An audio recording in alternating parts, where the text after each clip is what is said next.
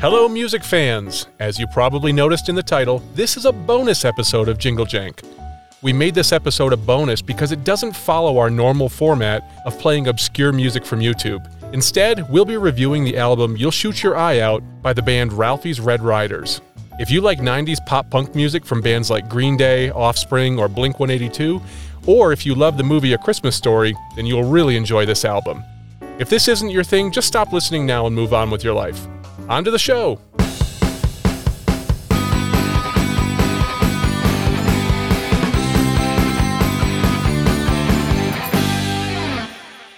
It's Christmas time at Higbee's. At Higbee's, you can find something for everyone on your holiday shopping list. Higbee's offers free hot cocoa, free gift wrapping, and if you come to our downtown location this Saturday night, be sure to bring your little elves because Santa Claus will be making an appearance in his magic castle from 6 to 10. Remember, if you haven't seen Higbee's today, you haven't seen Higbee's. Welcome to the first ever bonus episode of Jingle Jank. I'm your host, Scott, joined as always by Jay. Hello, Jay. Scott, how are you, man? It's fantastic to be here, and I'm really excited. It's November 1st. The calendar has flipped. If you're listening to this, you are hearing us in the future. That's right. We're not dropping this episode until the album we're covering gets released, but we're very excited to bring this one to you today. This album is by our friend and fellow podcaster, Mike Patton. He asked in our Christmas Discord if anyone would be interested in covering his new album, and I politely said, sure, that sounds fine. And I really didn't know what to expect. And he sent me the album, and it's fantastic. Jay, this is right in our wheelhouse. It feels like it was pulled straight out of the 90s. Yeah, the sound is fantastic. And I said to Scott, after I listened to the album, and I did listen to the whole album and was like jumping around, this thing definitely had me moving, but it is like, definitely has that good mid-90s. It's got a good SoCal kind of sound to it. And I said it's tight was the way I thought of describing this. And I do not mean that in like a hipster way. I'm not a musician but just everything about this sounded really good. It was like really well put together. It was like, this is just tight. That was the best way to describe it. Yeah. And when I say it was pulled straight out of the 90s, I mean that in the most positive way that I can. It reminds me of Green Day and Offspring and Weezer and Sum 41 and all the bands that we loved in college. I believe Mike is about our age. He probably has the same influences we do, and it really comes out in the music. Yeah, this, I'm sure we're going to talk a little bit about the background of the band, but when I say tight, I think, one of the things I'm trying to say is like, this doesn't sound like this is the first thing these guys have done together. This, like, if you had told me this was Blink-182 did a Christmas album or did an album about A Christmas Story, I would say this is it. It sounds like that. I totally agree. I had no idea what to expect, and it's fair to say that all my expectations were completely, exceeded. Yeah, and I hope that the band takes that as a compliment in the form of, I don't think like you're emulating or mocking somebody else's sound. I mean, like the production, like the genre is what I'm trying to capture. And it's like the production is like, this is something that's like, this is a real deal album. Yeah, dude. This is not a basement project by a bunch of hacks, yeah. not by a long shot. Exactly. Now, Jay, when Mike approached me about this and said, would you review it? And I said, yes. And then I listened to it. I went back to him and said, this is great. I'd love to do an entire bonus episode on it. And he said, all right, well, that would be great. He's a super nice guy, very appreciative. So I asked him for some background information on him and the band and the album. So as I mentioned, it's by Mike Patton, who also has a podcast called Snow in Southtown. We'll put a link in the show notes to it. He discovered a band last year called the Home Alones, and he loved them. He was joking with them about starting a rival band. Now, the Home Alones, all their music is about the movie Home Alone. So he joked about starting a Christmas Story band, and the Home Alones loved it, so Mike wrote his first song, I Can't Put My Arms Down, that we'll play in a little bit. Mike started a band called Vista Blue in 2015, and they do a Christmas album each year, but he talked to the guys, and they wanted to do this completely different project for 2020. This was pre-COVID. They got Matt from Out Loud Records on board, and they wrote the songs earlier this year. The link to the whole album will be on Bandcamp. We'll put that in the show notes.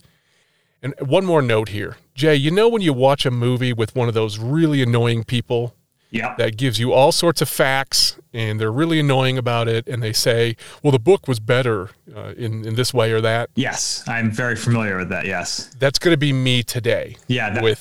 With all the references to A Christmas Story. This is my favorite Christmas movie, possibly my favorite movie of all time. Yeah, and that's where, this could very well be a perfect storm, because in terms of an enabler, I'm right there with you. This is definitely my favorite of all the Christmas movies. It's right up there, followed closely by National Lampoon's Christmas Vacation, of course. But right. This is one I can legitimately watch this over and over again when they run the marathon every year. So this is definitely that's why I'm so excited about this. When you said let's do this bonus episode, it was a no doubter for me.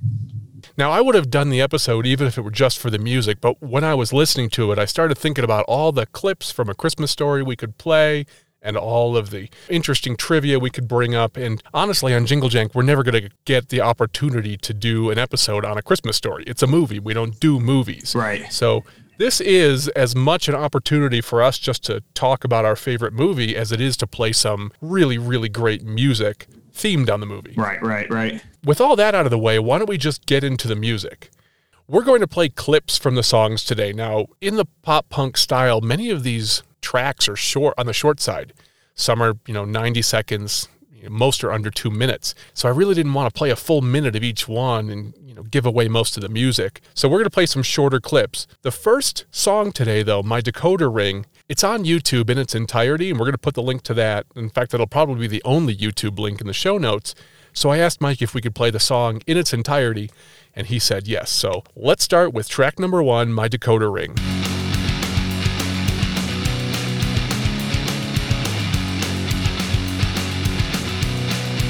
With my decoder ring, I can break the super secret code, and every little orphan, any episode, I'll crack anything with my decoder ring. With my decoder ring, my decoder, I'll know every code you've ever seen. My decoder, I'll be sure to trick my whole team, and I'll always cling to my decoder ring.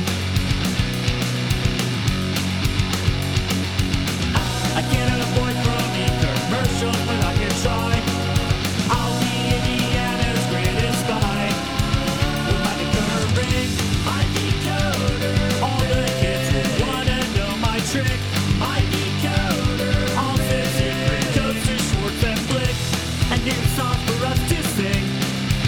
With my decoder ring, my decoder ring. With my decoder ring, my decoder ring. With my decoder ring, my decoder ring. With my decoder ring, my decoder. A little orphan Annie decoder ring. All right, Jay, that was My Decoder Ring, the first track off of the album You'll Shoot Your Eye Out by Ralphie's Red Riders. First impressions? I loved it, man. I listened to this. I will tell you, I did my first listen through kind of earlier in the day, and I was drinking a cup of coffee. And by the time this song was nearing its finish, I was bouncing around my kitchen and kind of bebopping. So it sounds fantastic. Yeah, I was humming along with this one. I listened to it over and over, really enjoyed it. I mean, it feels like it's straight off a Green Day album, and I mean that in the most loving way possible. Yeah, and I mean, this is part of this too, is like you immediately have this emotional connection with. One of the things I like is when you like something as much as I think we both like this movie, having somebody else do something that's an homage to it, that like this person who wrote this song and this music cares about this as much as I do. And I know that we're talking about a Christmas movie. It sounds almost insane to describe it like that, but it's like you have this immediate connection of like, it's not just music I'm listening to. It's like I'm listening to somebody else enjoy something that I also enjoy a lot. So it's kind of a cool. Yeah. That was my initial reaction when I first. Because honestly, one more thing I'll say is I didn't know what to expect. This is the first album about a piece of visual art that I think I've listened to before. That's like a fan album almost, or it is, right? Yeah, absolutely. I couldn't agree more, and it's so much fun. The video is also pretty cool. Now, here's our first opportunity, Jay, to play clips from A Christmas Story. So here's a quick clip about the decoder ring. Now it's time for Annie's secret message for you members of the Secret Circle. Remember, kids, only members of Annie's Secret Circle can decode Annie's secret message. Remember, Annie is depending on you. Set your pins to B2. Here is the message. 12, 11. I am in my first 8, secret meeting. 25, 14, 11, 18, 16. Pierre was in great voice tonight. I could tell that tonight's message was really important. 3, 25. That's a message from Annie herself. All right, so that's a scene from the movie where Ralphie has received his decoder ring in the mail after waiting months for it and is now listening to the Little Orphan Annie show, getting his first secret message. So much fun. I never had a decoder ring growing up, Jay. I don't know about you. No, I never did. And this, radio entertainment, like in this format, predates our time. But we got these kinds of things in cereal boxes, right? Yes, that's the only way that I think we'd ever get something like this. Yeah, there was one in Sugar Smacks, which, by the way, no longer Sugar Smacks. They just call them like Honey Smacks or something. Like they Right. The word sugar is verboten now. Yeah, it's definitely, and they're not as good. Yeah. So just side note, but yeah, they had one. I can remember. Welcome to Cereal Talk with Jay and Scott. Yeah, this week on breakfast. There's a podcast called Serial Killers. If you want to know about breakfast cereals, go listen to them. Awesome. Is that, are you, did you just make that up or is that really a podcast? No, it's a real podcast that I listen to. Oh my God. Awesome. Yeah, it's great. Now, in the movie, Ralphie says that he drank gallons of Ovaltine to get the inner seal to send away for the decoder ring. Now, here we go. This is the first annoying reference to the book by me. In the original book, the book is called In God We Trust, All Others Pay Cash. He says their family didn't drink Ovaltine. They were an oatmeal family, and he ends up finding an Ovaltine can in an alley. That's how he gets it. Now, obviously, a lot of these things were changed to make the movie, flow better or work better. Right. But, I just thought that was really interesting. Right. Now, can you tell us who wrote the book? Yeah, Gene Shepard. Gene Shepard, okay. And yeah, who is the narrator in the movie, and he wrote the screenplay along with somebody else. Okay, so it's his voice in the movie. Yes. Okay. Gene Shepard is also in the movie itself. When Ralphie goes to Higbee's department store to go see Santa Claus, and they walk to the end of the line, and an older male gentleman says, "Hey, kid, where do you think you're going?" Yeah. That's Gene Shepard. Okay. Yeah. And the voice actually now, like in my head, I can hear that guy's voice. Yeah, it sounds familiar.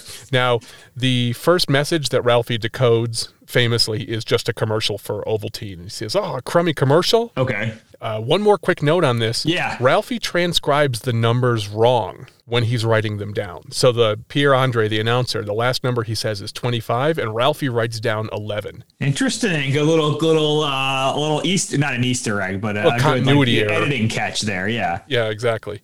So that was My Decoder Ring. That was the song in its entirety. The rest of the songs we're going to play today are the clips. I should also mention the album is $5. Let's all do our best. If you have $5, go support these guys. This is so awesome. I'm going to buy a copy. Jay, I'm sure you will too. And I would encourage everybody to do that if they're able.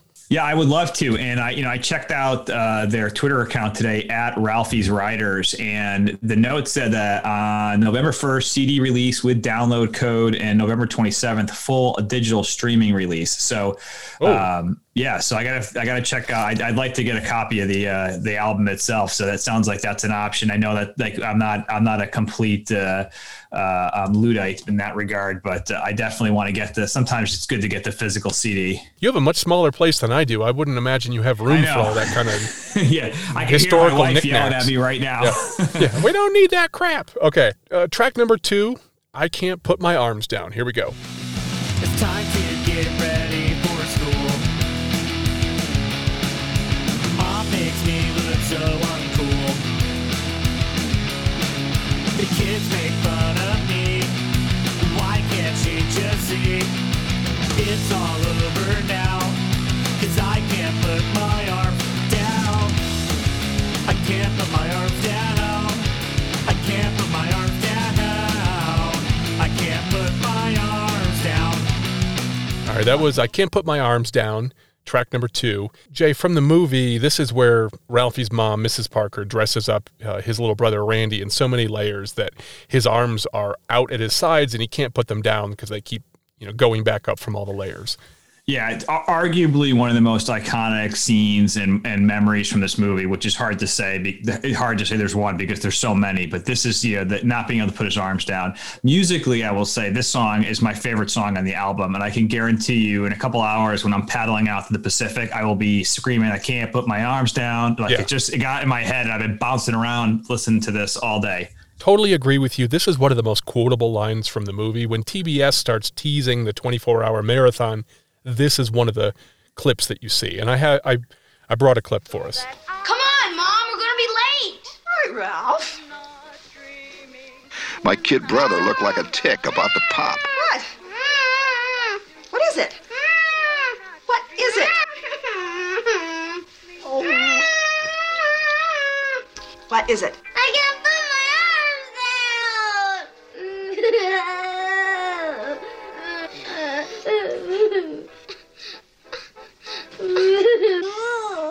I almost think I hear the little kid actor there laughing during his whimpering, and I like that. It endears it to me. It's good. And especially how many times they must have tried to make that, to do that take over and over again. I can't imagine. And this is visually and, audibly, it is, I think, a signature part of the film because you hear this, you see it, you recognize it. So this is just my favorite song on the album. This continues forward into the movie because Randy gets pushed down by Scut Farkus, and he's unable to stand back up. It's good. Because he's lost the use of his arms, so he can't get himself up, so he's lying like a turtle on his back. Pretty great.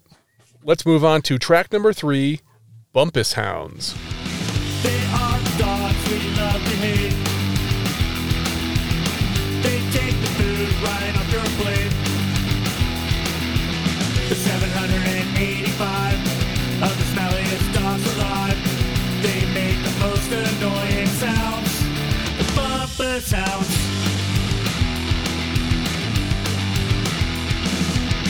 I really wish they'd go away. Bumpus Hounds. They stole our turkey on Christmas Day. I love that line about the 785, direct quote from the movie. So great. And I love the hook in this song.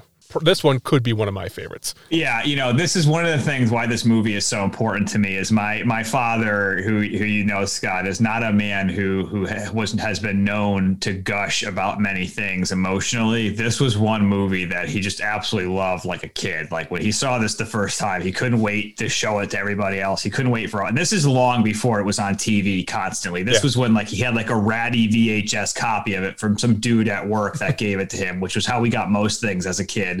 Somebody else's ratty hand-me-down version of it. And it was he loved this thing so much. So, and the Bumpus Hound thing was this was one of his, now that I now realize, the Bumpuses are a metaphor. The hounds are all of our hounds, right? Yeah, I didn't appreciate this as much as I do until I became an adult and owned a house and, started complaining about the neighbors' dogs. Right. It was funny when I was a kid, but and I have to tell you now, I live in a town where if you don't have a dog, you're mud. And it's a very there's a park across the street from my house. And it's not unusual for one of our friends' dogs just wander into our place. And the other day I was on a conference call, a dog just walked through and I was like, well, hey, bud. Jay, I do have a clip of the Bumpus Hounds from the movie. Have fun, have fun, have fun. There you go. Get out of here, you.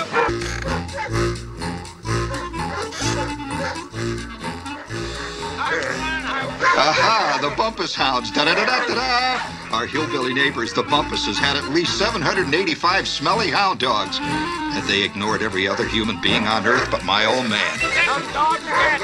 One note here. In the original book, the Bumpus Hounds steal the Easter ham, not the Christmas turkey. So obviously it was changed for the screenplay, but I thought that was kind of neat. It's a whole separate section in the book. The book In God We Trust, All Others Pay Cash, is a collection of short stories. Now, This was specifically a short story of its own and talking about how having an Easter ham was something his father really looked forward to, and they actually had to save quite a bit of money up for it. So having the dogs steal the ham, which had such a high value both monetarily and personally, was a really, really big deal. Yeah. So a pretty funny story in there. Great scene in the movie too, where the dogs charge in, destroy the kitchen table, which I always thought was really funny. Yeah. Yeah, that's awesome. I never knew that. That's a really and it does kind of like tug at your heartstrings when you think about that. What a ham must have cost back then for a family. Yeah. That was track number 3. Track number 4 is the Higbee's Introduction, and we played that at the top of the show. Track number 5 is I Want to Go to Higbee's Tonight. I wanna go to Higbee's tonight. Those toys are also out of sight. I'm gonna see the new Raggedy Ann, a toy train and an army man. I wanna go to Higbee's tonight. I wanna go to Higbee's tonight. I wanna go now. I wanna see the Seven Dwarfs of Snow White. I wanna go now. I'll stand in line to see Santa Claus. Jay, that was I Want to Go to Higbee's Tonight, track number 5. If you're the kind of listener that really just wants to get to the music and doesn't want to hear me talk, you might want to hit skip 30 a few times here. I have a lot of notes about Higbee's department store. Yeah, Scott, Higbee's is as much a character in this story and in this movie as any of the actual humans are. I mean, it's as a set, it really is and I don't know who did the set or who designed it, and I wish I had their names. Oh, I've got notes on all of that for you. Go ahead. It is awesome. Okay, so Higbee's was a real department store in the Cleveland, Ohio area. The movie producers searched several states for a department store they could shoot in. Higbee's then vice president, R. Bruce Campbell, welcomed the publicity, and he offered to feed the crew, do the actors' hair and makeup, build all the sets, and provide extras for the scenes. Wow. Yeah. Here's a really cool note. I did not know this. Campbell was concerned that the profanity in the original script would damage Higbee's family-friendly reputation, and he personally made edits to remove the swearing, and that was a condition of allowing filming to take place. So the producers agreed to the edits, and all the swears from the old man are just gibberish grumbling. And I actually think that adds to the movie, and I think a real swear would kind of take away from it. What do you think? I agree. So first of all, my mind is blown by this tidbit that you just interjected, because I'm thinking, so this guy, this is the reason why it's fudge, all these years. I obviously I just assumed they censored it to package it to make it family friendly. And yes, I agree. The grumbling of that they use to replace the swearing fits. It's better. I wouldn't want it to be the other way. I mean, I don't know if I would have liked it more if he was actually swearing. I probably would have, because I saw this movie, for the first time, probably when I was at that age where it would have been, but yeah. I just don't think it'd be what it is today, which is the family friendly, I don't know, the thing that it is. Everybody can watch this movie. It's on TBS for 24 hours. You don't have to worry about kids seeing it or hearing profane language. So and here's the art imitating life hook for you here. So my father, once a year, I grew up in Connecticut in the Northeast where it was cold. And once a year in October, November, when it got cold enough to turn the heat on for the first time, we had oil-based heat. So I don't know, for those of our listeners. Yeah, we did too. Yeah. So oil heat, it's burning oil to heat your home. And once a year, the heat would turn on for the first time and the furnace would kick on, and my father would run from one end of the house to the other screaming that the house was on fire because the smell of the furnace turning on, it's in the walls. He'd think, there was the fire department showed up to my house one time, trucks, the whole 9 yards. And it was just the smell of the furnace. This happened every year. I guarantee, and I kid you not, you can ask my brother, verify this. So this guy running around because the furnace was fritzing out was something everybody in my house, when we saw this the first time, looked at my dad and we got it, So much like the Hounds, we all have a furnace. Yeah. I have a couple more notes here. The 12-floor Higbee Company building in Cleveland's Public Square, it opened in 1931 and it eventually closed in 2002. Higbee's was operated as a Dillard's between 1992 and 2002. Jay, I believe Dillard's is long gone as well. Am I right on that? Or you know what? That's a good question. I don't know. Dillard's you also grew up in the Northeast. I don't think we had Dillard's, did we? We did. Yes, we did. We did. Okay. It's not one that I remember in particular. I think maybe in New York, I might have seen that. They might have been still around. I thought Macy's bought them, but I could be wrong. If they're still in business, they're not going to be in business much longer because no malls are going to make it through this. Yeah. Retail is not doing well. Yeah. Now, one more cool note. In 2012, the Higbee building became home to the Horseshoe Casino, but they still do the classic window displays each year as an homage to the movie and the original department store, which I just think is fantastic. So I guess if you're in the Cleveland area, go give some business to the Horseshoe Casino, because that's really cool of them to do. Yeah, that is cool. I do have a clip from Higbee's from the movie. Higbee's corner window was traditionally a high water mark of the pre-Christmas season. First-nighters, packed earmuff to earmuff, jostled in wonderment before a golden, tinkling display of mechanized, electronic joy. Now, that's a seminal scene in the movie. It's right at the beginning, but it introduces us to Ralphie seeing the Red Ryder BB gun display, and it really sets the tone for the whole movie, kind of sets up the plot and everything. And it's a great scene. If you listen to the book, I listened to the book. It's narrated by Dick Cavett. It's absolutely fantastic. But if you read or listen to the book, Gene Shepard goes into painstaking detail about everything that's in the window. The explanations and the exposition alone is worth the cost of the book. Yeah, that sounds like it. And, I think, again, for you and I, this, although there were still department stores of this nature for sure when we were kids, this thing was, where we lived in the suburbs, you didn't have this kind of thing yet. You had strip malls at the time.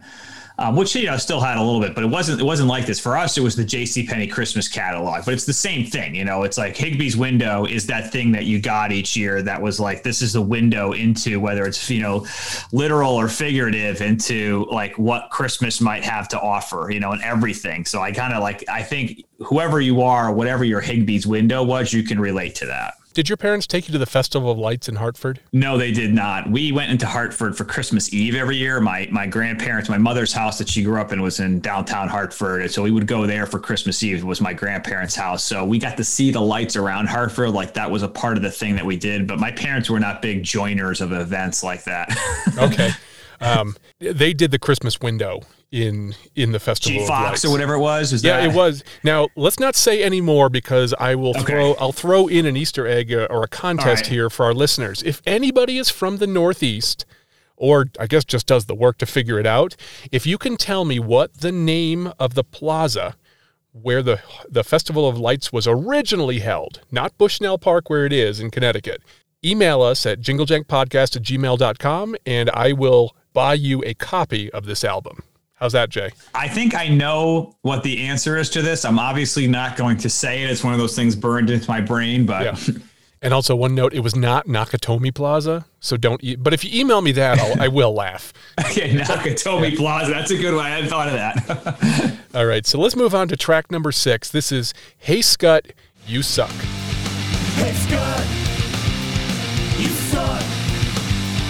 Hey Scott, you suck. I think I'm gonna beat you up. I really wanna beat you up. If I were to be artistically critical, I would say, and I have to think about this, but beating up Farkas wasn't a premeditated act. It was an emotional snapping, and this song implies like there's some premeditated nature of it. And I don't think that's how it was in the movie. In the book, Scut Farkus never exists. Ooh, interesting. Only Grover Dill does. He's the only one mentioned in the book.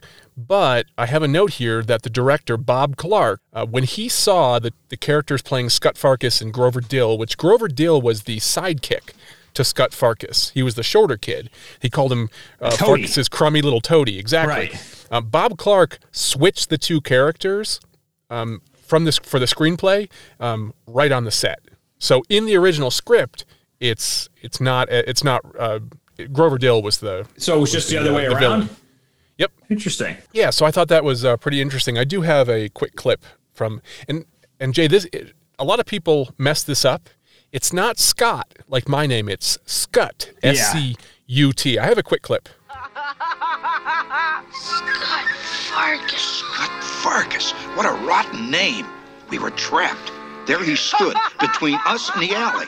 Scut Farkus staring out at us with his yellow eyes. He had yellow eyes, so help me God, yellow eyes. Now, he does not have yellow eyes in the movie, but it's I love that visual scene. That's the first time we see the villain, Scut Farkus. Yeah. And I like the Peter and the Wolf music playing in the background. I thought that was a great tie-in. Yeah, and I never, it's funny you should mention that he doesn't have yellow eyes. It's like a detail that I probably noticed but didn't notice, but it's almost like he says it. It's like they didn't need to be yellow. You just kind of imagine it. Yeah, exactly. I think there's a lot of those kind of things in the book and the movie where the way he remembers something is very different from what the reality was. Right. We may get into that later. Remind me to bring up the Scott Newman theory of Santa Claus from Higbee's later on. All right. So let's move on to track number 7. I'm going to get an A+ on my theme. I know that I can't live without it. This time I'm gonna write about it. As crazy as it seems, I'm gonna get an A+ on my theme.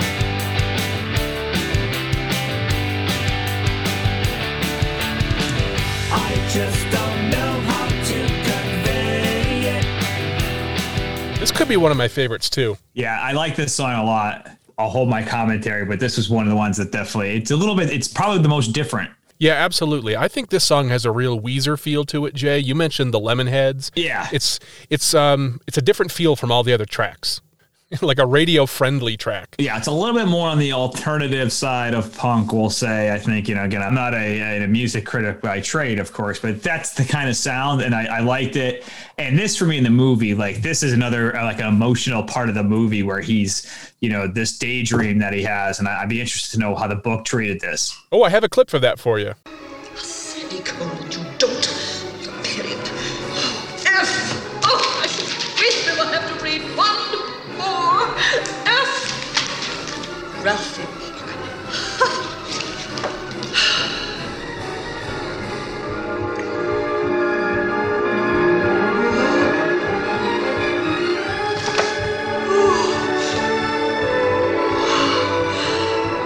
The theme I've been waiting for all my life. Listen to this sentence. A Red Ryder BB gun with a compass in the stock and this thing which tells time. Poetry. Sheer poetry. Ralph. An A+, my Ralph. How happy you made me, Ralph.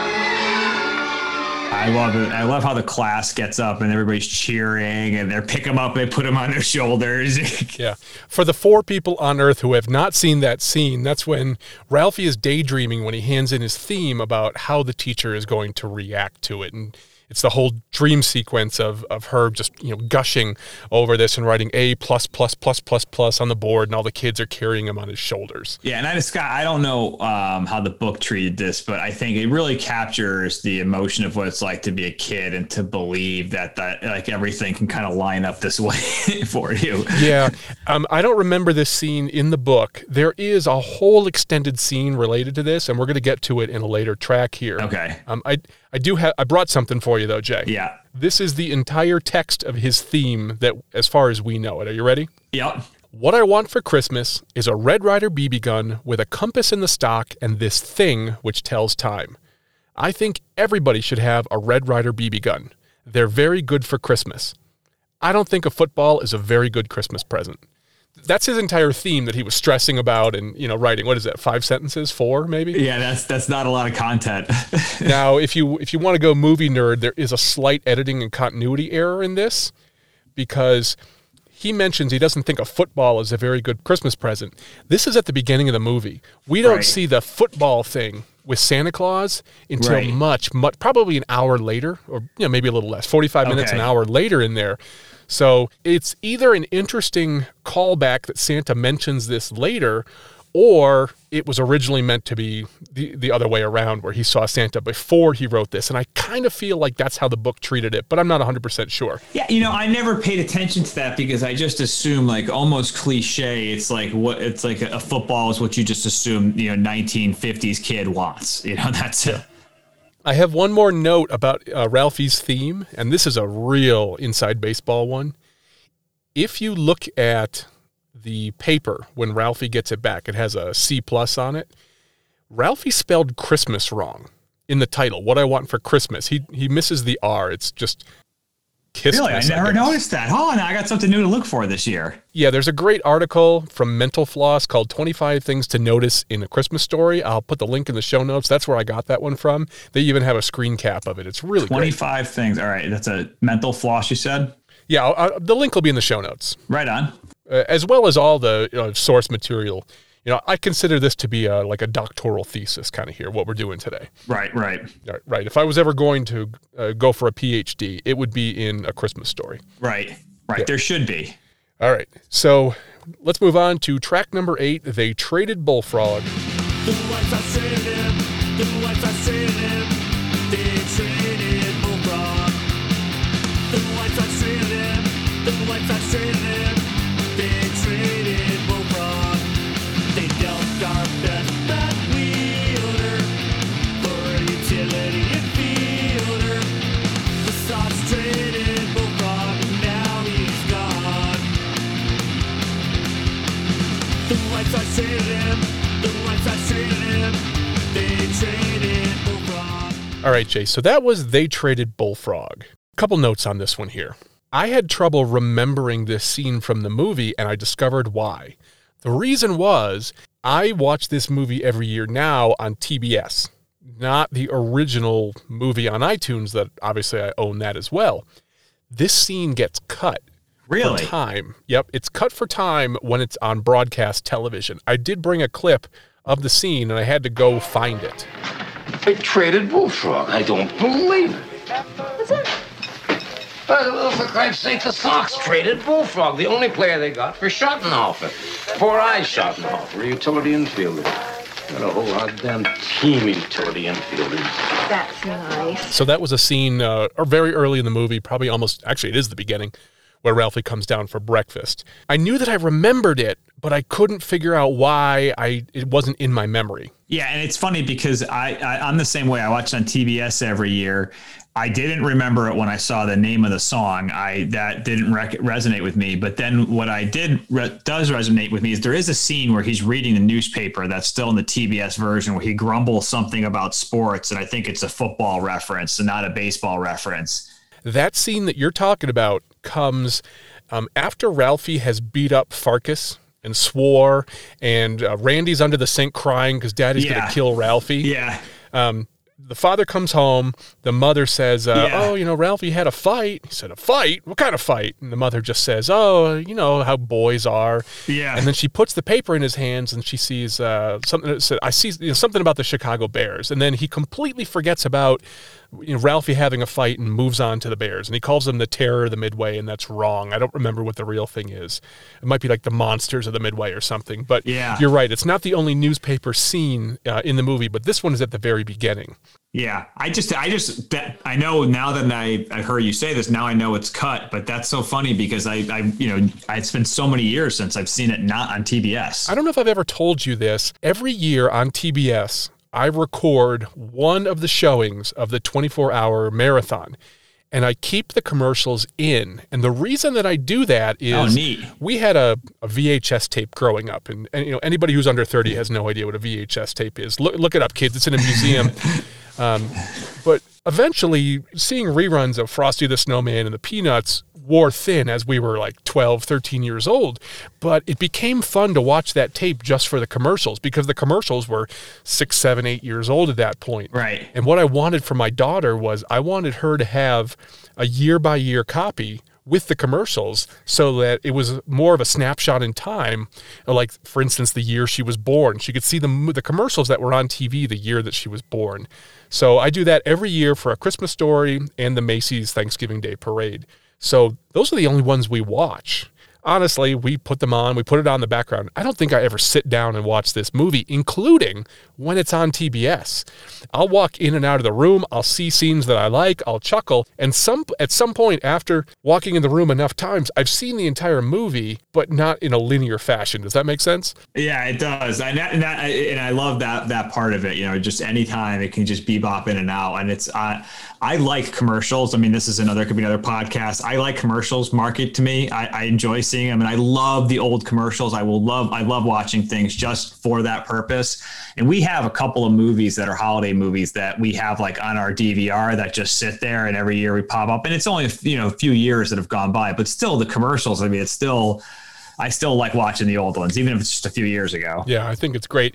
Now, I have a couple notes on Bullfrog here. Okay. And you might complain that I'm being a little too nitpicky. Scott, it's a movie, and it's not supposed to be historically accurate. But I think this is interesting for people who really love the movie as much as we do.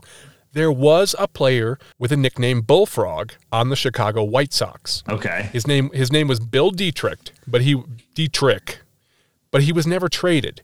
He was released from the team in 1946. Now, in this movie, we never get a definitive date that it takes place, but there are context clues like The Wizard of Oz being popular, Little Orphan Annie, right, the make and model of the cars, and a lot of people agree that would put this movie about 1939 or 1940. Okay, so before that. Before he was actually traded. Okay. So just thought that was kind of interesting. There's another continuity error in the movie that I noticed, and as far as I know, I'm the only one who noticed it because I put it up on moviemistakes.com or whatever the site is. Yeah. You remember the scene where they're trying to get Flick to put his tongue on the flagpole? Yes. Yeah, of course. Yeah, and he gets it stuck. Right. When that scene opens, they do the shot from high up at the top of the flagpole, and they show the flag. The flag has 50 stars on it.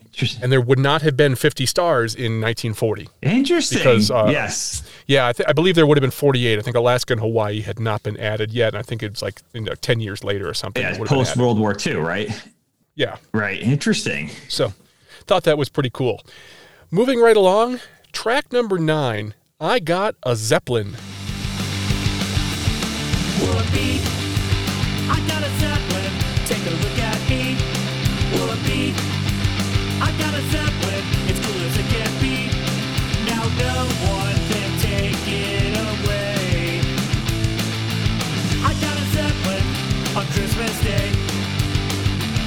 Whoopee, I got a Zeppelin, it's gonna go so fast. Okay, Jay, this song, I really like it because it's a snapshot of such a tiny part of this movie, but I really love it. In the movie, it's almost a throwaway scene. Let me play a clip.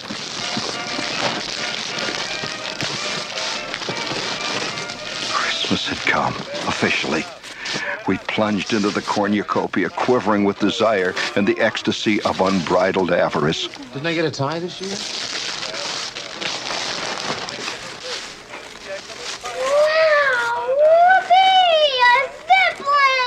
A can of Simon Eyes. So my hat's off to you, Mike, for writing this one. I thought it was great.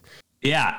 So this thing is, for me, this Zeppelin, the image of this Zeppelin is something that is just burned into my memory. And from the moment I first saw this movie, I wanted this Zeppelin. And I don't know if other people have, similar with other objects, but the Zeppelins themselves, like just the idea of it, like that something existed, that man created such a thing at one point, said this would be a good idea to create these massive giant, like, I know this has nothing to do with Christmas. So that when I saw that in the movie, I was like, wow, that was a toy. I would have wanted that. Like, yeah, you're just saying it resonates right, with you. Exactly. Thank you.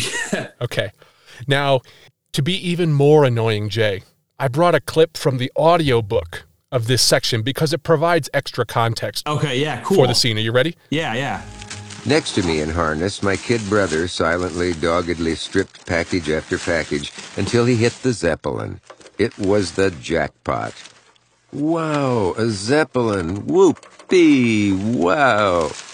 Falling over sideways with an ear-splitting yell, he launched it upward into the middle branches of the tree. 2 glass angels and a golden bugle crashed to the floor, and a string of lights winked out. It's not supposed to fly, you nut, I said.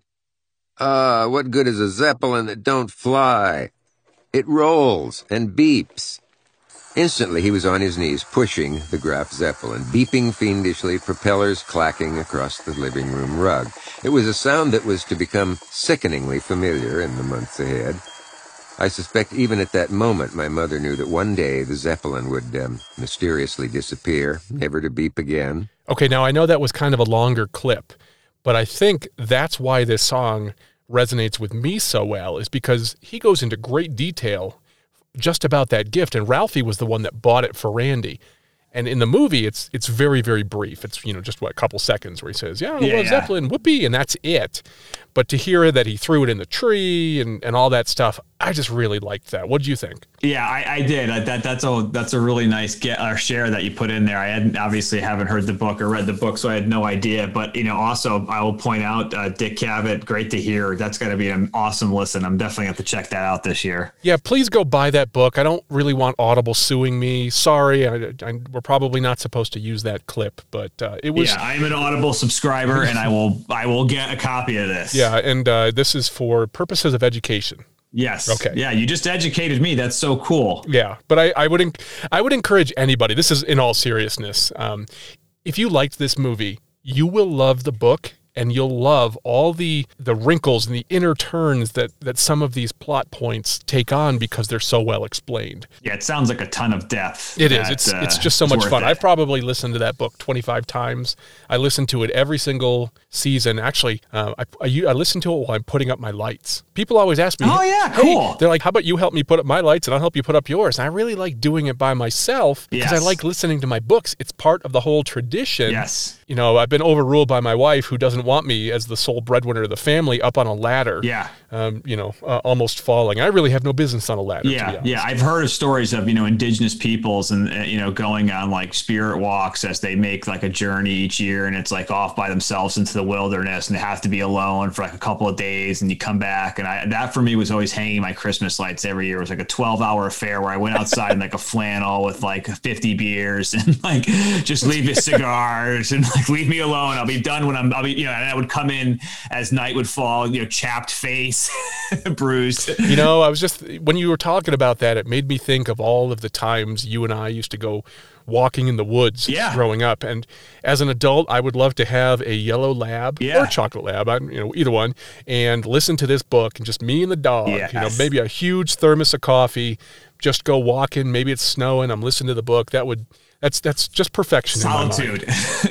Yeah, it'd be great. Yeah.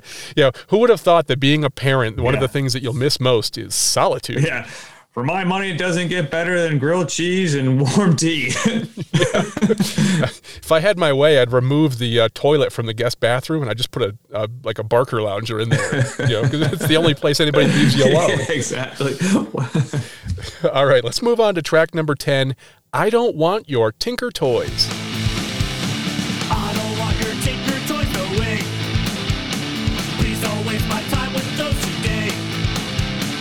What if Black Bart come for my family? I'm all grown up now and I don't need your Tinker Toys. Jay, I love the callback in the lyrics there to Black Bart. If you don't remember, Black Bart was the character that Ralphie fantasizes about being a robber, coming to the house, and he had to protect the house with the BB gun. That was one of his justifications for owning a BB gun. Yeah, now is Black Bart, I don't know, and if you know this, was he like like you would say like Thanos today, as somebody who's a bad guy in the zeitgeist? Or I have no idea if there's any kind of historical accuracy to Black Bart, or if it's just if it was a radio thing, or if it's just a name that Gene Shepard came up with. I have no idea. I do have one minor note from this, and I understand why they changed it. In the book, Tinker Toys are never mentioned. Actually, let me back up real quick. Let me play the clip from the movie here. Ralphie, what would you like for Christmas? Horrified, I heard myself blurt it out. I want an official Red Ryder Carbine Action 200 Range Ball Air Rifle. Ooh. No. Shoot your eye out. Oh, no, it was the classic mother BB gun block. You'll shoot your eye out. That deadly phrase, uttered many times before by hundreds of mothers, was not surmountable by any means known to kiddom. But such was my mania, my desire for a Red Ryder carbine, that I immediately began to rebuild the dike. I was just kidding. Even though Flick is getting one. I guess I just like some Tinker Toys. I couldn't believe my own ears. Tinker Toys? She'd never buy it. This is a minor note, Jay, but in the movie he says, I guess I'll just have some Tinker Toys. In the book, he doesn't mention Tinker Toys. He says he wants a Sandy Andy. Really? Now, I looked up what a Sandy Andy was, and you might want to pull it up while I'm talking here. It's a toy from the 30s. It's like a tin toy style thing, and the sand, falls from one cup to the other. And I guess it was very popular in the 30s. That's not a very important point at all. I understand why they didn't use it in the movie, because nobody would have known what a Sandy Andy was. I had to go look it up myself. But I don't know. I just thought that was kind of interesting. It's like a simple machine. Yeah, exactly. It looks like in the 30 toys were work. Yeah. You could also cut yourself and get tetanus. It looks like from the 30s. I did wonder while I was doing the research for this, were Tinker Toys invented, by the 30s? And the answer is yes. They were good question. They were invented in 1914. Okay. And this brings up another point that I hadn't thought of until just now. I started thinking hard about this movie because that's the kind of geek I am. Yeah. And I wondered, did they even have air rifles, BB guns, in the 30s? Oh, they must have. Well, I thought, no, if you think about it, you and I both had BB guns, and they were the ones that we had were fairly technically advanced. Yes, I remember you shooting me in the ear from the hip about 50 yards away, and it went into the inside of my ear. It worked quite well. Yeah, and then you and I had a Q-tip, and we were trying to see if there was an actual BB lodged in my ear. I remember you sneaking me back into my house by my mom because there was blood coming out of my ear. Yeah, it was pretty bad. The answer is yes. BB guns were invented in 1890s, which really, really surprised me. I didn't imagine they would have had the technology to build like an air compressed rifle, but I'm wrong. They did. Yeah. I watched because the father says and the other thing was the father says I had one when I was his age, and I thought no. Yeah. If this is the 30s and he's in his 40s, it actually the timetable does make sense. Well, that's I never realized up until now. I mean, I think coming into this episode, I realized I didn't know exactly what year the movie was set in, but now I didn't realize they never say it at any point in the film. There's nothing that gives it away other than context clues, like you said. The only overt reference that puts it in a thing is when he breaks his glasses by stepping on them. He said, and I don't have the exact quote, but it's like, nothing will get you in trouble like in the Depression, like breaking a pair of your glasses. Yes. So he mentions the Depression. Yeah, that makes sense, right. So it would have been the mid to late 30s. Right. Or maybe he might say Depression era. I don't remember, but that's the only like overt thing that you could actually attach a time to. Right. Okay. Let's move on to a related song here, track number 11, I Won't Shoot My Eye Out. I was sitting eating breakfast in the morning time with my mom and dad. I told them I should get a BB gun for Christmas cause I wanted one so bad. My mom didn't even have to think at all. She answered so quickly, you'll shoot your eye out, is what she said to me. I was standing in the long line at Higbee's to see Santa Claus.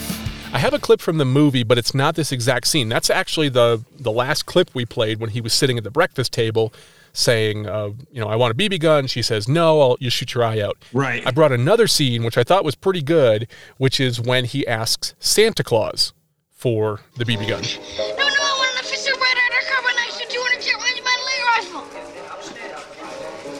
You'll shoot your eye out, kid.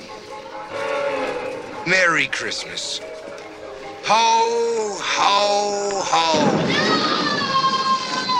Now, that's a great scene from the movie where he gets on Santa's lap and his mind blanks and he forgets what he wants. And he's, you hear the inner monologue like, wake up, stupid. And the Santa's like, let's move it along here. And he's like, how about a nice football? And Ralphie's like, yeah, football. And then Santa takes him off his lap, or the elf helper takes him off his lap and puts him on the slide. And as Ralphie's sliding down, he puts his feet out to stop himself, claws his way back up, and that's when he says, "No, I want the Red Ryder BB gun." I mean, this is another seminal moment from the movie. In fact, it's the cover on some of the editions where he's looking up at Santa and right, and he's holding on for dear life there. Yeah, and you can just picture that boot coming down on him. Oh, yeah, exactly. Yeah, Santa puts the boot on his face and kicks him down. The screams from kids in Higbee's as like at different parts of the Higbee scene, like kids can be heard screaming in the background as they're summarily dismissed from Santa's lap, and it's great. Well, it's funny you say that, Jay, because this is part of the Scott Newman thesis for my PhD in A Christmas Story. I've been thinking about this scene a lot. Okay. When we see this, when all the other kids are on Santa's lap, you hear in the background, you hear joyous laughter. You never hear screaming. There is one kid, and that's the kid in front of him in line that's wearing the pilot cap with the goggles. Yeah. For what purpose, we still don't know, but go on. Yeah. I like the Wizard of Oz. Did he pilot an airplane there that night? He cries, and Ralphie's brother cries. But all the other kids that we hear are enjoying themselves. Here's my thesis. Are you ready for this? My theory is that Ralphie's memory of Santa Claus is very negative. And like Santa's mean, and he's like, ho, ho, ho, and he gets the boot on his face and he gets kicked down. Yeah. And I think that reality is actually different than his memory, because all the other kids we hear, the Santa's being super nice and ho, ho, ho, and nothing mean. He's only mean to Ralphie, and I really think that's Ralphie's memory.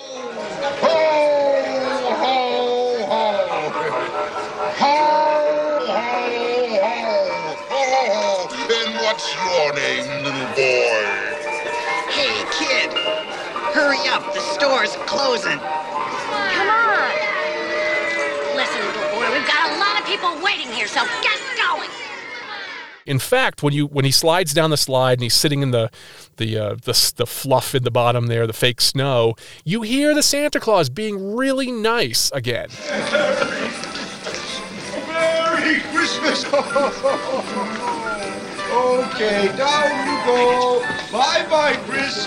Merry Christmas! So all the other ones we hear are really happy. Now, unfortunately, the producer Bob Clark was killed about 10 years ago by a drunk driver, which is really sad. Oh. If he were alive, I would absolutely write him a letter, reach out, and find out if what I think was an intentional choice he made as the director of the movie. Yeah. Interesting. So we'll never know. The world will never know. Hey, everybody, this is Scott coming to you during editing. I can just feel some listeners composing their angry emails to me right now because I misspoke. I am wrong. The other kids in the background are screaming, but my original point still stands that Santa Claus was much more pleasant in that little audio clip after Ralphie had seen him than he was while Ralphie was on his lap. So hit delete right now on your angry emails, and let's get back to the show. There is one more interesting thing about this. Now, this song, I won't shoot my ad specifically mentioning when he's at the breakfast table, the clip that we played for the previous song. There is a whole deleted scene about this. There's a deleted scene where his teacher, Miss Shields, is so moved by Ralphie's theme that she comes to the house, visits his mother, and argues on his behalf for him to get a BB gun. And I'll put the link in the show notes. I don't know if it was ever filmed. I think it might have been, but it's in the actual written script. And then after that fantasy, he goes on to look at comic books, and he fantasizes about Flash Gordon. Now, actually, I've just realized that I'm a little bit off here. This is when he's fantasizing when he's writing his theme, not when he's at the table. I misspoke. Sorry. Okay. But he's thinking about comic books, and now he starts fantasizing about a scene with Flash Gordon. The scene was actually filmed, and there is a still image from it of him standing next to Flash Gordon. No footage ever survived of that, though. And Flash Gordon's actor is listed in the credits. That will also be in the deleted scenes link that I put in the show notes. Huh. And I would give anything to see that scene. Obviously, there's no way. It's never going to happen. But I just think that's so neat. When you have a movie that you've seen so much and you know inside and out, to find out that there was this whole scene that honestly, if you and I saw it, it would feel so disjointed. Like, where did this come from? It's not part of our memory. And it's in the script, you said, so we can actually read this. You can actually read it. The link is in the show notes. It's from the site, achristmasstoryhouse.com/deleted scenes or something. I think we got to shoot this scene. I think we got to find a way to make this happen. All right, you go down to Rent-A-Center, get some equipment, and I'll find a Flash Gordon costume, all right? Exactly. All right. Well, we're on the 12th and final track here. This is Electric Sex. I never thought much about girls before, till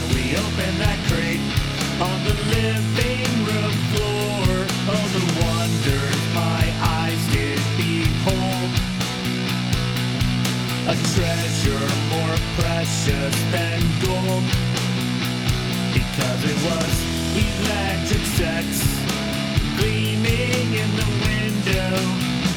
Electric sex, I was basking in its tender. Now, Jay, earlier in the show, I said that one of the tracks felt like it was lifted straight from a Green Day album. This one, to me, feels like it was lifted straight from a Weezer album. Yeah, I have to agree. And this is, I mean, perhaps in a movie full of iconic moments, Scott, is Electric Sex in that leg lamp the most iconic? Yeah, absolutely. And it was kind of a throwaway line in the movie. I have a clip. The entire neighborhood was turned on. Oh, you should see what it looks like from out here. It could be seen up and down Cleveland Street, the symbol of the old man's victory. If he won that, it's a major award. Isn't it about time for somebody's favorite radio program? Yeah. Holy smokes, it was 6:45. Only one thing in the world could have dragged me away from the soft glow of electric sex gleaming in the window. Now, a quick note on that, Jay. I love that writing, though. The soft glow of electric sex gleaming in the window. A quick note on that scene, on that exact scene. The neighbor that was talking to Ralphie's father, who was never mentioned, his name is never mentioned in the movie. He's only known as the old man. A lot of people think that the neighbor says, "Damn Hal, you won it." The line in the script is actually "Damn hell, you won it." So it's not Hal. He's only just known as the old man. Oh, damn hell. Okay. I don't remember the name of the character, but he's, the neighbor. He's wearing a hat and everything, and the father is professing that this is a major award. That character is Bob Clark, the director of the movie. Yeah. Oh yeah. That's the director. Oh, so he's in it more than once. Okay. All right. Cool. Or not more than once. All right. So I know. I remember his name now. It was Swede. Because he says, "Not now, Swede." Yeah. Leave me alone. Yeah. He like brushes him off. Yeah, that was the late Bob Clark in there. Yeah, and I love I forget the name of the actor who plays the dad, the old man, and he was in something else I just recently watched too, coincidentally. But when he exclaims, "You should see what it looks like from out here," like you could just like the genuine nature of that. Yeah, it just sounds resonates. It's wonderful acting. You can actually feel his excitement and pride from that. Yeah, exactly. That's exactly what it is. Exactly. Okay, now I brought one more clip here. This is again from the audiobook with just a little more exposition about this scene. Meanwhile, the lamp itself had attracted a considerable personal following among cruising prides of pimply-faced adolescents who night after night could hardly wait for darkness to fall and the soft, sinuous radiation of passion to light up the drab, dark corners of Cleveland Street. Night after night, kids' eyes glowed in the darkness out on the street before our house, like predatory carnivores of the jungle in full cry. Night after night, the lady's leg sent out its silent message. So I thought that clip was interesting, Jay, because it just adds a little more about how big a deal this was in that time. Today, if I have that lamp in my office, and there's nothing obscene about it, but in the 30s, I can see how that would have been a really big deal. Yeah, I mean, huge. I mean, just showing a little ankle, I think, was like a really big deal right then. So you're talking about a leg and fishnets in a picture window and in like a neighborhood like that. Yeah, definitely. I mean, TV, like, household TV was not yet a thing, right? And it would come years later and men and women wouldn't sleep in the same bed yet. So, yeah. Yeah, so a lady's leg in fishnet stockings would have been a really big deal. Now, I have a little... Yeah, this is a leap forward. I have a little extra information about this whole major award that the old man wins here. All right. In the book, his father is constantly playing newspaper contests. And there's an homage to it in the movie because the mother's looking at the father and he's looking at the paper and she says, "Is that another one of your silly puzzles? That's what was the Lone Ranger's nephew's horse?" And he said, "Could be worth $50,000. Well, that was never in the movie. I'm sorry, that was never in the book. In the book, it's always about contests in the newspaper he was trying to win. The story leads you through the process of him going through like the finals and actually winning. The contest was put on by the Moxie Soda Company. Right. I know that. Which is never mentioned in the movie at all. And there's a great line in the book, and when he's describing this major award, the leg lamp, and he said it was obviously a woman who had dined well and matured. And I just thought that was so great. I did look it up to see if Moxie, the soda company, had ever done something like this, and they did sponsor contests, but this was not the prize. So I don't know, must be just from the mind and the imagination of Gene Shepard, which is a testament to how funny the guy was. And if you ever get interested, you can pull up his old radio programs on YouTube. Yeah, maybe I'm being dense about this, but like, what was he doing? What was he competing? Like, what was the contest? That's the part I didn't get. Well, he didn't know that the prize was going to be this lamp. And in the movie, he says, well, maybe it could be a bowling alley. Yeah. She says, how are they going to deliver a bowling alley tonight? So he doesn't know what the prize is, which makes it even funnier that it's really kind of a crummy lamp. Yeah. But it was something, that's like, it goes to show to like, there's that very nature of like, there's something like, oh, there's a 5K, you can go outside and run up this hill for the next half an hour and you get a t-shirt. Like, I want to do that. So he doesn't, that's why he just it's the major award. And he's just, smitten with the idea of winning and being, a big shot, a famous person. Right. So I think that's pretty funny. And then that story from the short story also goes into, how the mother broke it. And in the movie, she breaks that leg lamp, within a couple days. Right. In the book, it's not until the spring that she breaks it. And then they don't speak for 3 days. But she does break it. She does break it, and the whole, like, you were jealous of that lamp and all that. And they don't speak for 3 days. So really, really funny scene. That's the last I'm going to, be a total nerd and tell you why the book was different. Kudos to you, the listener, if you've gotten this far and haven't bailed on me being annoying about that. So I appreciate everybody letting us just kind of riff on our favorite movie, and also a really great album. Those 12 tracks are fabulous. Again, that is the album You'll Shoot Your Eye Out by Ralphie's Red Riders.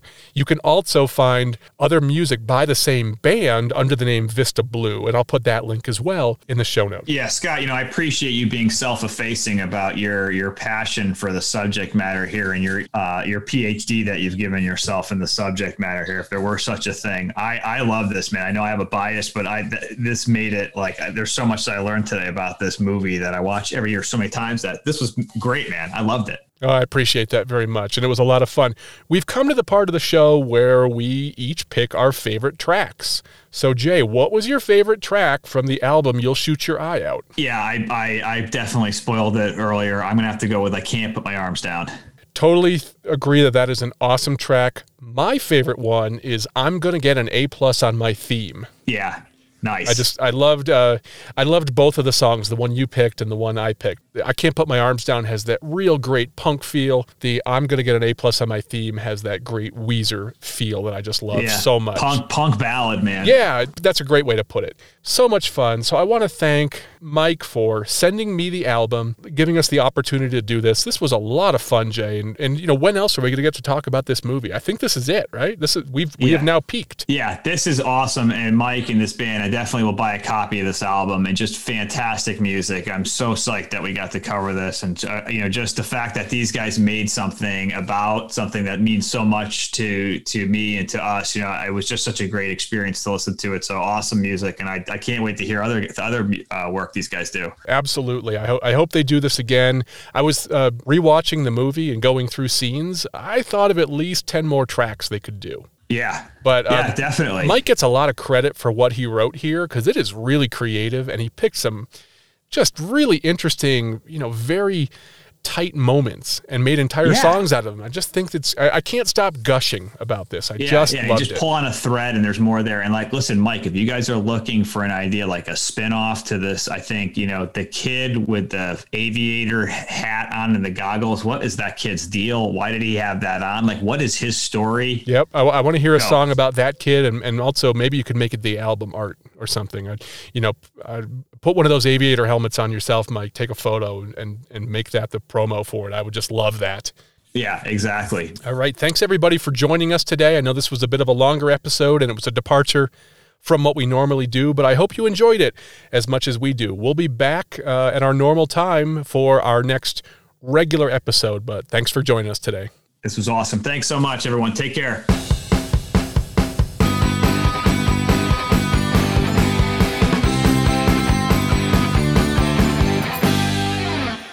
All music used in this episode is property of its respective copyright owner, and no infringement is intended. These clips were played under the expectation of fair use for purposes of education or commentary. You can find links to all the songs we played in the show notes. Please don't sue us. We don't make any money from this.